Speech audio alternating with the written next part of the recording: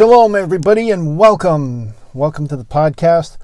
My name is Michael, and today I wanted to talk a little bit about something that's pretty important. I'm calling this Lost in Translation. That's right. I'm calling this Lost in Translation. You know, there are different things that are missing from our Bibles, and there are also different things that, to be fair, have been changed. Wording has been changed, and so it becomes kind of an issue when you're trying to actually learn who Yeshua is from the Word of God, and there becomes confusion. So, let's talk a little bit. Did Jesus really declare everything food and everything clean? That is today's topic. Did he say that all things are clean? Well, when you study this and you look this up in Scripture, you'll find what appears to be a contradiction. Well, reading about a week ago, I came across the passage where it looked like Yeshua does just that. It looked like he contradicted himself and Hashem in the Bible. We have this in Mark 7, verses 18 through 19. That's Mark 7, 18 through 19 in the NLT translation.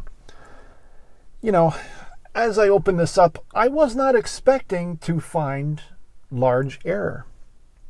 I really wasn't. But once we look at that verse, we see something.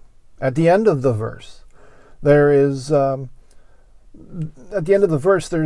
these quotation marks, depending on your translation, either quotation marks or parentheses, where it says, by saying this, he, meaning Jesus or Yeshua, declared that every kind of food is acceptable in God's eyes. This bothered me. It bothered me because Jesus never, and I mean never, teaches against Torah. Here it looks like he does. It gives the appearance of it. Notice that the words are in parentheses or quotation marks. I did too. So I opened up my NLT hard copy. As well, in the online version, you have no capability of seeing all this extra information. And I wanted to see something. I wanted to see if these quotation marks or parentheses means that they added something that wasn't originally there. Because I know when I use them, it means that I'm putting in my own opinions or my own thoughts, or I'm maybe interjecting a verse into something I'm writing. And so I wondered, was that what was going on? So I read the fine print, so to speak. One of the things I learned was that our modern Bibles are translations of others, and those are translations of the original King James. And those are translations of a few very older copies that are generally in Greek. And one in this particular case for our discussion today is called the Textus Receptus. It can be found online. And it's written all in Greek and it has to be translated. Do you see the issue? If it has to be translated, it's in a language you don't know, it becomes a problem, right? Exactly. It's a problem for us English speakers. Let's look at the chapter and verse. So this is Mark 7, 18 through 19 in the NLT translation. Don't you understand either? This is Yeshua talking. He asked, can't you see that the food that you put into your body cannot defile you? Food doesn't go into your heart, but only passes through your stomach and then goes out into the sewer. And then you have the part that they put in the parentheses. By saying this, he declared that every kind of food is acceptable in God's eyes. Again, this is Mark 7, verses 18 and 19. Did you notice that ending part, if you're reading along with me, is in quotation marks or parentheses? Also, notice this, that food doesn't go into your heart, but it passes through the stomach and then goes into the sewer. These are 2 points that we're going to focus on, but we're going to kind of do it broad-based here to discuss. Okay. So the NLT actual text, the context, the stuff around it is really important. It's actually talking about the heart. And it actually says that food don't go into your heart, that the issue is, this is talking that the food goes through the stomach and out into the sewer, suggesting that this is a heart condition that we all have. And that food doesn't make a person unclean. Now, the context of this chapter is on the Pharisees seeing that Yeshua, or Jesus' Talmudim, or disciples, are not washing their hands before they eat. Not what food can be eaten. Let's see. Let's see what's being discussed here, a few verses before 18 and 19, shall we? Let's turn back to Mark 7, still in chapter 7, but read verses 1 through 5. Let's let that give us our context, because you can't pick and choose Scripture to support your case. The Bible tells us, one day some of the Pharisees and teachers of religious law arrived from Jerusalem to see Jesus. They noticed that some of his disciples had failed to follow the Jewish hand-washing ritual before eating. The Jews, especially the Pharisees, did not eat until they had poured water over their cupped hands as required by their ancient traditions. Similarly, notice how it didn't say by Scripture, by their traditions. Similarly, they don't eat anything from the market unless they immerse their hands in water. But this is one of many translations that they have clung to, such as their ceremonial washing of cups, pitchers, and kettles. So the Pharisees and teachers of religious law asked him being Jesus, "Why don't your disciples follow our age-old tradition? They eat without first performing the hand-washing ceremony." Again, Mark 7, verses 1 through 5. Notice the context to 18 and 19 is verses 1 through 5.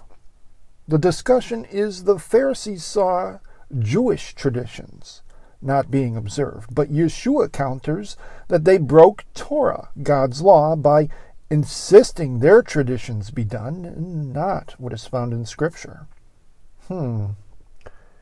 Interesting. Let's see more context, shall we? Jesus replied, and this is verses 6 through 8. Jesus replied, "You hypocrites! Isaiah was right when he prophesied about you. For he wrote, 'These people honor me with their lips, but their hearts are far from me. Their worship is a farce, for they teach man-made ideas as commandments of God. For you ignore God's law and substitute your own traditions.'"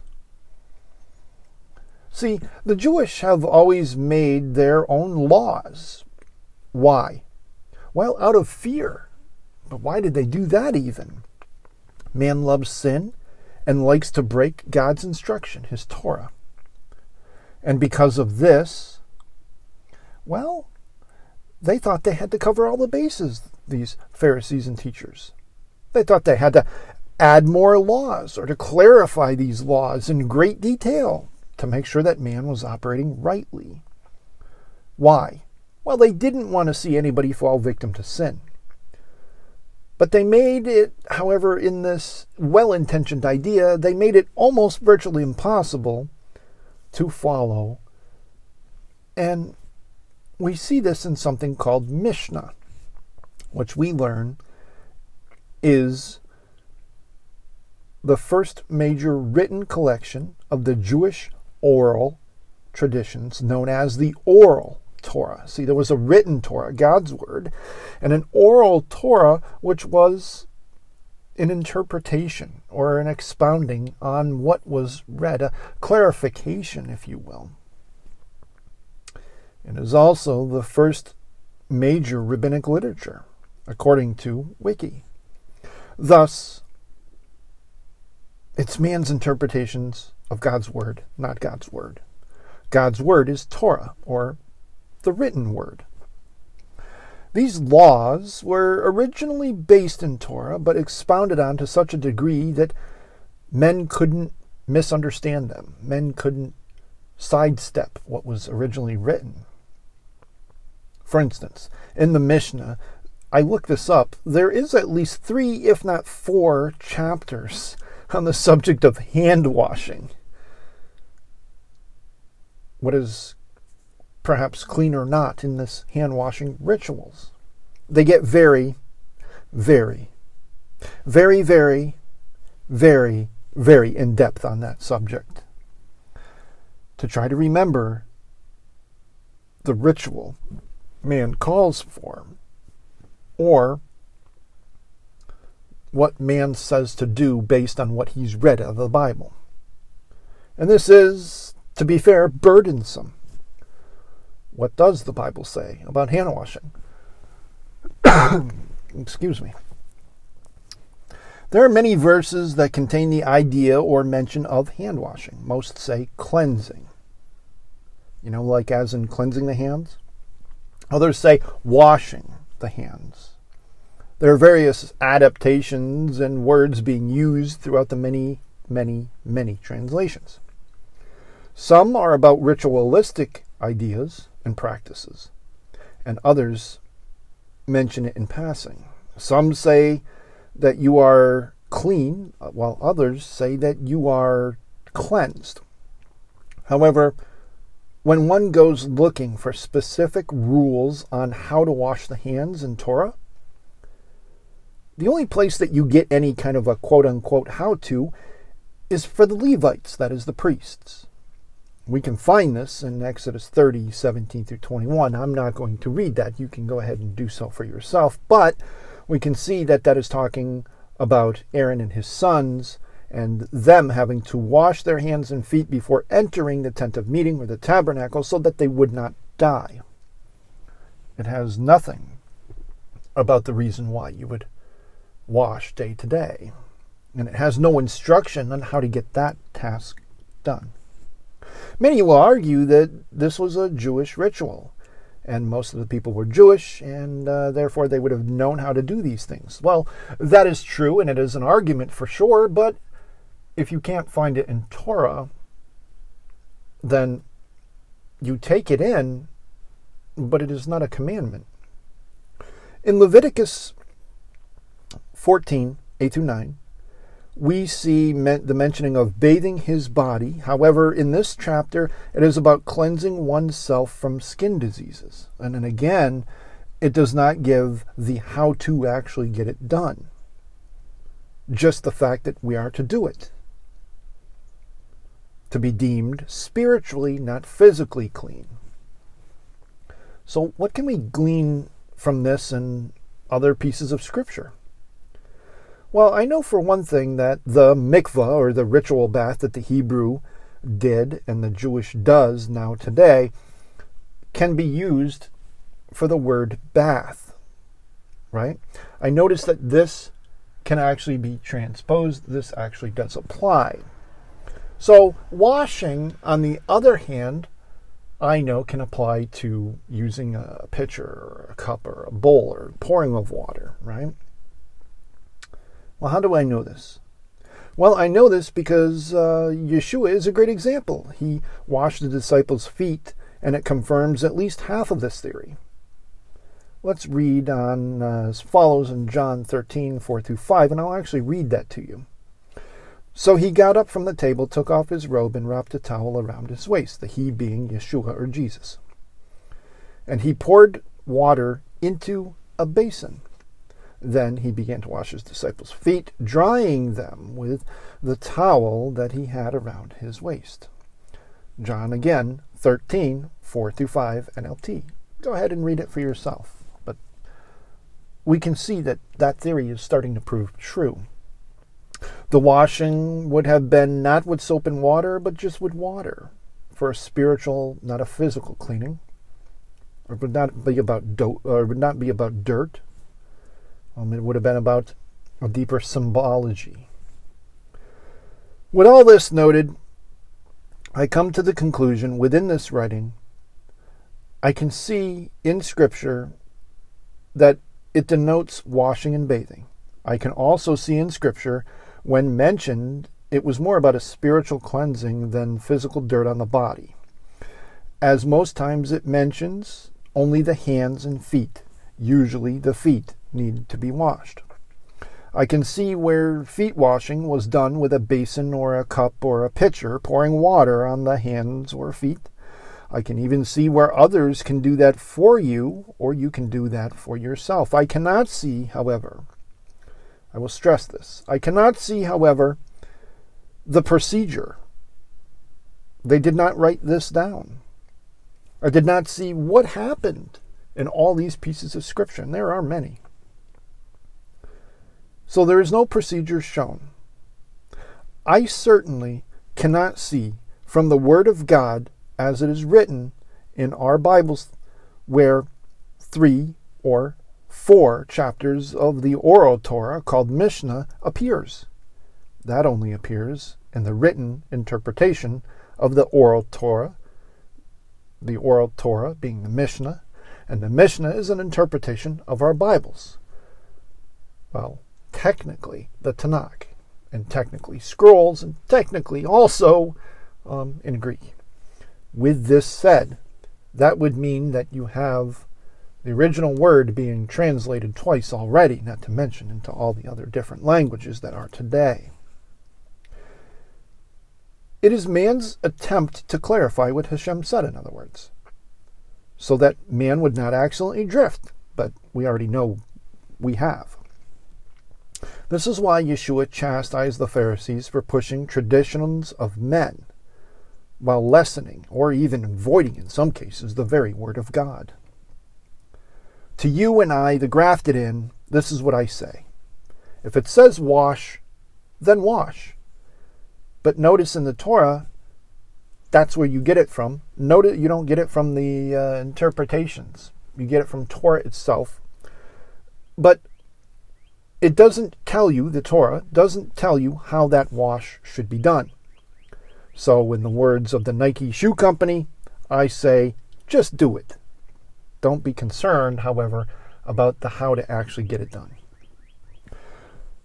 So in taking all of this in, did Jesus say that all food was clean as suggested? The answer is no. Yeshua, Jesus, was addressing the ritual of pouring water over the hands before eating. There is no such command in Torah, God's law. It is only found in the interpretation of the Torah, the oral law, the oral Torah called the Mishnah. Jesus, Yeshua, was addressing what defiles a person comes from inside us. The heart condition of a man, or the desire to be disobedient and walk in our sin. Jesus attacked the Pharisees for their own commands, which cannot be found in Torah. Their own traditions, their Mishnah, which cannot be found in Torah. That's what Jesus attacked the Pharisees for. He even condemns them for nullifying God's word by forcing people to follow their doctrines, not God's. There is no way, I repeat, no way Yeshua in this chapter calling out the Pharisees for their traditions instead of using God's law or God's commands. There is no way that he would turn around and say everything is clean to eat. That would be anti-Torah. That would mean that Jesus is teaching against the Bible, which, according to John, he is the Word made flesh. And that is also teaching against God. That never happens. Jesus always backs up his Father, so we can see that Christian doctrine says that eating biblical no longer applies to the Christian, that it's just for the Jew today. Therefore, the translators, taking from the Textus Receptus and translating that wordage, added in those quotation marks or the parentheses putting in their doctrines, saying that Jesus declares all food clean, which was not what Jesus said. If we use the King James to also take a look at this verse and read, we find that there are no quotation marks. There are no parentheses. Here's what we find. And he saith unto them, Are ye so without understanding also? Do ye not perceive that whatsoever thing from without entereth into a man, it cannot defile him, because it entereth not into his heart, but into the belly, and goeth out into the draught, purging all meats. Again, Mark 7, 18 through 19, this time in the King James. So we have a huge issue here. Jesus, according to the modern NLT, is saying that all food is clean, according to their traditions. But in the King James, it ratifies Jesus is not talking about all food is clean, but is actually saying what goes through us doesn't defile us, but it's what comes out of our heart that does. The use of food, the word food, here implies God's food plan. Because back at that time, that's what they would consider food. Let's go back to where they claim they have translated this from. The Textus Receptus, if I could pronounce that right. You can find it at http:// textusrecepticusbibles.com/Stephanus/41/7. It's a mouthful. But I am using the oldest one that I can find, the Stephanus from 1550. The two verses are written in Greek. You'll have to excuse the train. However, I don't read Greek, so I had to put them through Google Translate. Google Translate renders the two Greek verses as such. And saith these to you, and ye disobedient, do ye know that all things that go outside of man can be made known to you, continuing right into verse 19, that it does not enter it in the heart, but in the abdomen, and the apostle is always cleansed. We have in verse 18 the mention of being disobedient, and in verse 19 we see combined with 18 and 19 that what goes through a man from your mouth into your stomach and out the back door, the human body, so to speak, that waste leaving the body then causes a cleansing of sorts. But the mentioning of verse 19 that it doesn't go into the heart suggests what is in the heart is what defiles you, not the food you eat. In other words, the hate that you have in your heart defiles you, not the food. With this understood, this food business, by these people, they would have taken that, and as they're recording that, they would have known what would have been counted as food and where this knowledge would come from, which would have been the Torah and Hashem's food instructions. Unclean animals would not have been considered food for them. They would have been excluded from the mind of the first century believer in Yeshua or Jesus, because they would have been following Torah, believing in Torah, walking in Torah. Unclean animals were simply not food. In other words, originally pork and shellfish would not have been deemed food, much like a bat or a mouse or a vulture would not have been deemed food. But we have no complaints about these animals, only the pig, only the thing crawling on the floor of the ocean that's supposed to be the garbage disposal. Look, Jesus does not tell the Roman believer or us grafted in to eat whatever we want, that everything is clean. Jesus is, however, explaining that what is inside of your heart, your desire to walk anti-Torah, anti-biblical, anti-God, anti-Him, is what defiles you. Your inability to desire to follow God's law is what causes you to be unclean and thus transgress the Torah. It has absolutely nothing to do, and I repeat it again, it has absolutely nothing to do, as we have seen, with Jesus really saying that all food is clean. And because of this, we should be alarmed, if not outraged, that our Bibles are being changed.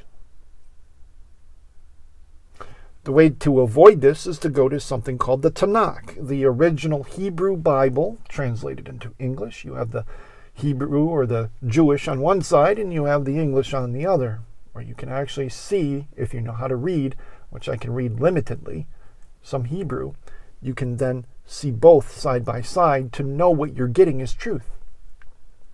Nowhere are you going to find in the Hebrew Bible the New Testament, unfortunately. So you have to get a translated copy of that even. But nowhere will you find anywhere in the teaching that Jesus says all food is clean. He doesn't. He would be going against his Father. He would not have been resurrected after his death, and he certainly wouldn't be sitting at the right hand of Elohim, God Most High.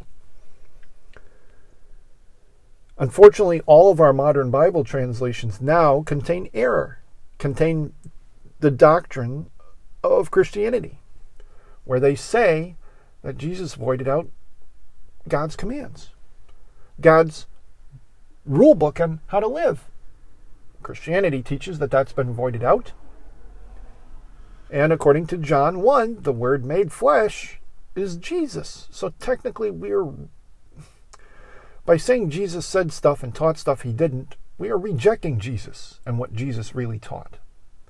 And on the flip side, the Orthodox Jew of today, who doesn't recognize Jesus as Messiah, unfortunately also rejects Jesus.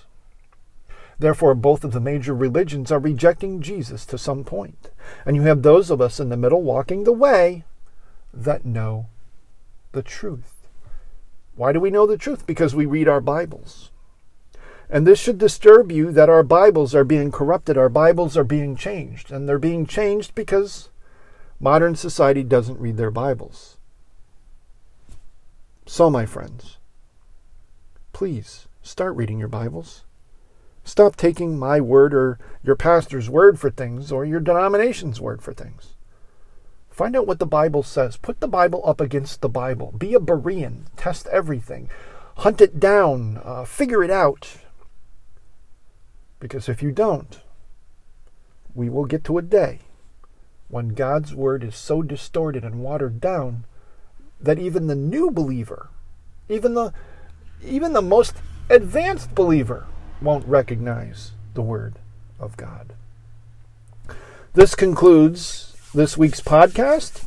I pray that you all are well. I pray that you all are living biblically and seeking the truth and seeking Yeshua, Jesus. On that note, shalom, God bless, good day. Go home and read and study your Bibles. Thank you.